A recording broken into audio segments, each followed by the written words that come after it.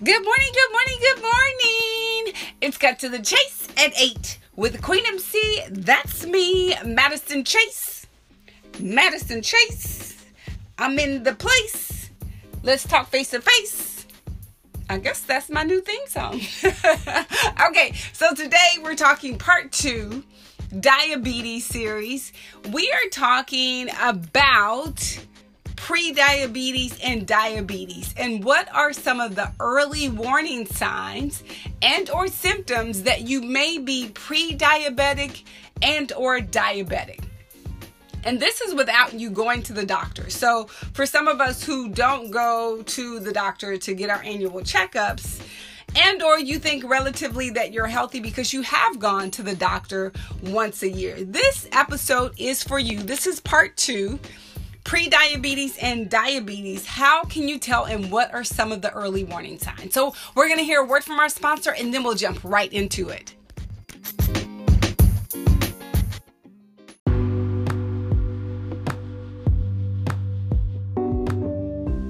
Okay, now that we heard a word from our sponsor, let's jump right into it. And let's talk about what are some of the early warning signs of being pre-diabetic and or diabetic, and what can you do on your own to determine if you are in this category.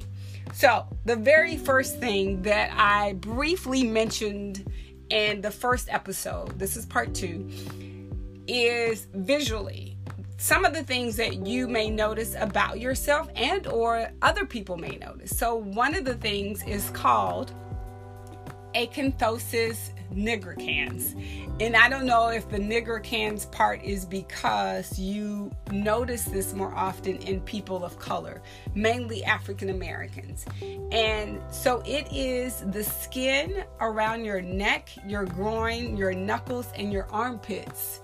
And that skin appears to be a velvety texture. It's thicker, it's darker, and it also looks, sometimes I've seen it for African Americans, I've seen it on their faces, on their cheeks or their chin, mainly on their cheeks. It'll look like a dark strip of like skin that looks thicker.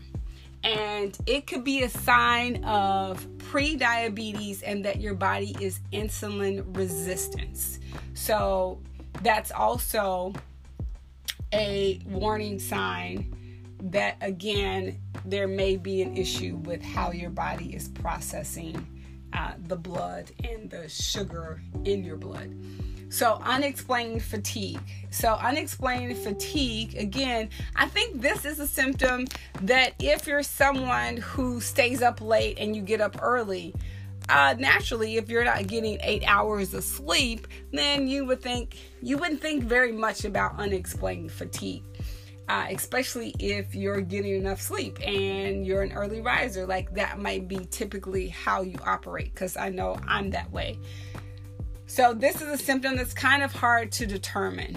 But if your body is making energy correctly with the food that it gets, then you won't feel susceptible to being this kind of fatigue.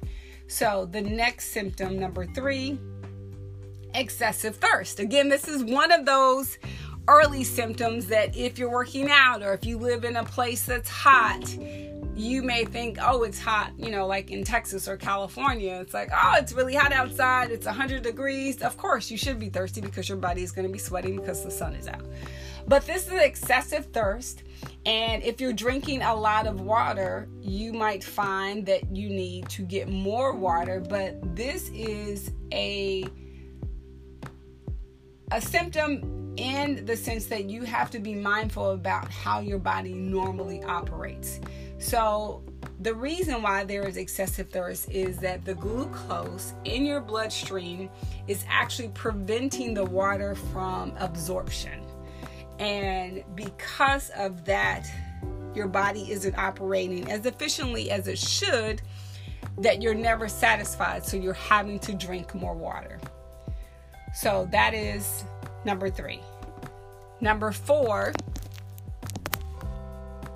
is excessive urination. So again, this is one of those symptoms that you could think, oh, I'm working out, or I went for a walk, or I'm doing something differently because it's hot outside. And or so you wouldn't necessarily think, if you're drinking a lot of water because of where you are, this is one of those early symptoms that you wouldn't necessarily be as mindful of. So excessive urination, again, this is also because when you have diabetes and or you're pre-diabetic, there's too much glucose that builds up in your blood, and your kidneys are now having a challenging time to flush all the blood sugar out. And the kidneys will try to filter and absorb the sugar first, but if they can't keep up, they will start to flush it, and it will flush itself by excessive urination. Unexplained weight loss. So unexplained weight loss meaning that you're not doing anything different with your diet and or your eating plan and or activities and or exercise. So that is number 4. So blurred vision. Again, when I talked about it earlier in part 1, in terms of how your body uses the blood and some of the side effects of being diabetic and or pre-diabetic, blurred vision is one of them. And this is because when you have a lot of blood sugar, again, in your blood, it can pull fluid away from tissues, and that includes the lenses of your eyes. So you won't be able to see as clearly and or focus as well. And so again, if this is left untreated, it could eventually lead to vision loss and or blindness.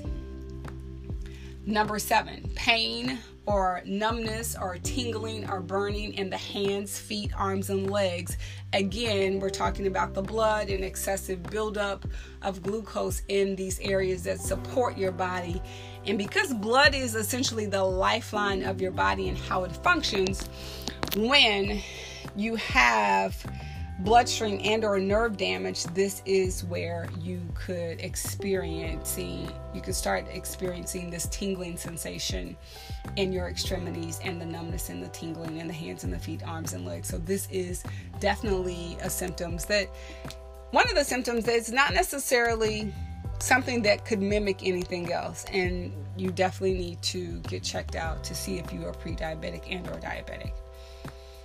And so another thing is slow healing wounds, cuts, sores, and recurring infections. And again,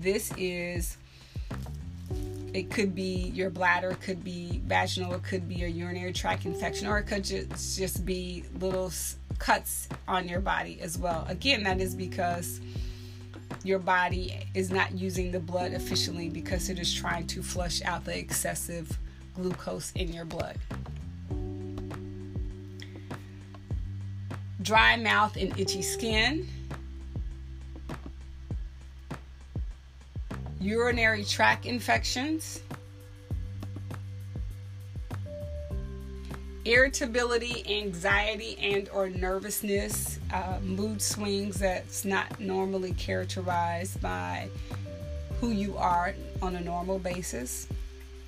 And your body has a powerful effect on your brain, and you might not even know that this is something that you're doing. And so some people could attribute this to mental problems or mental health or mental wellness. So again, some of these symptoms are a little hard to determine whether or not you're pre-diabetic.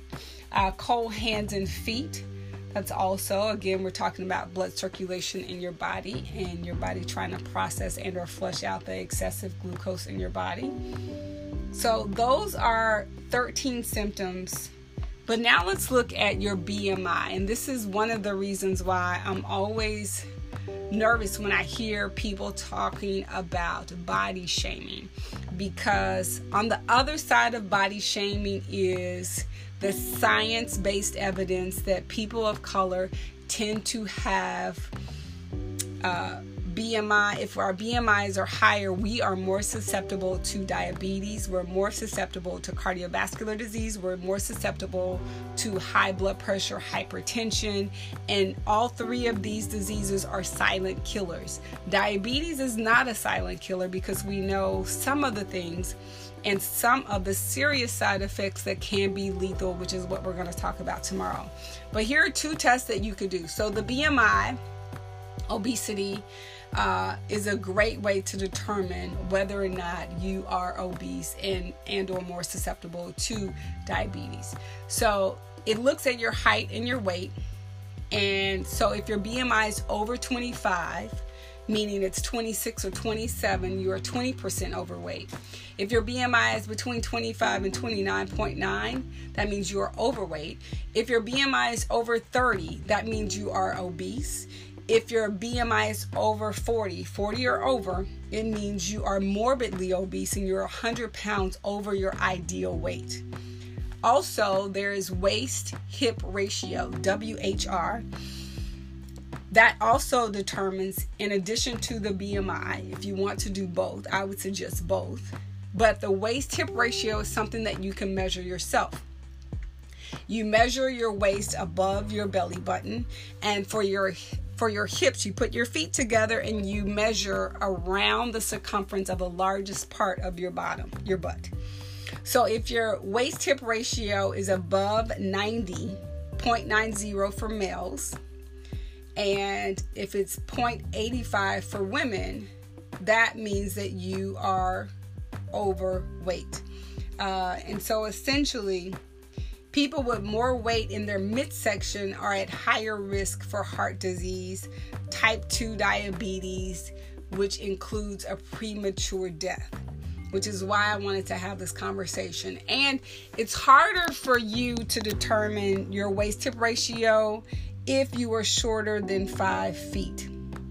So in terms of really trying to figure out for yourself, you can look at those 13 signs. You could also look at what your BMI should be.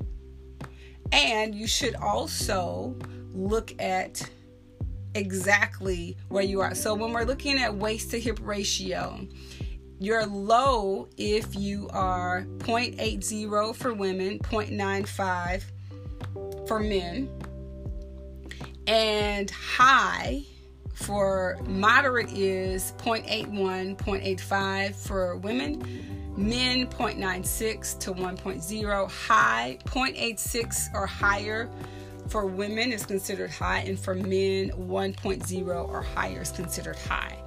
And so these are great ways for you to, one, look at these 13 warning signs if you're pre-diabetic and or diabetic, and also look at your BMI, and also look at your waist to hip ratio.